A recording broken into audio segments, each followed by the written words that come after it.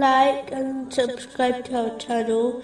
Leave your questions and feedback in the comments section. Enjoy the video.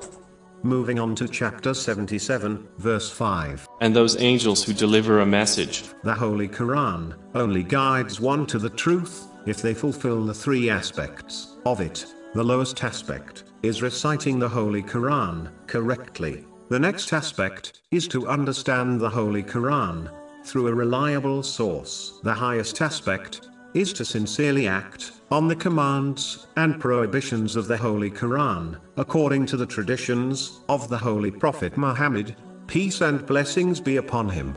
These stages are important to fulfill, as a Muslim will only be guided to the truth through them. The previous divine books were revealed by Allah, the Exalted, but as the people failed to fulfill the three aspects of these divine books, they failed to obtain the true path, which leads to pleasure of Allah, the Exalted, and ultimately, to paradise. If Muslims follow in their footsteps, by not fulfilling the three aspects of the Holy Quran, they may well share their fate in the hereafter.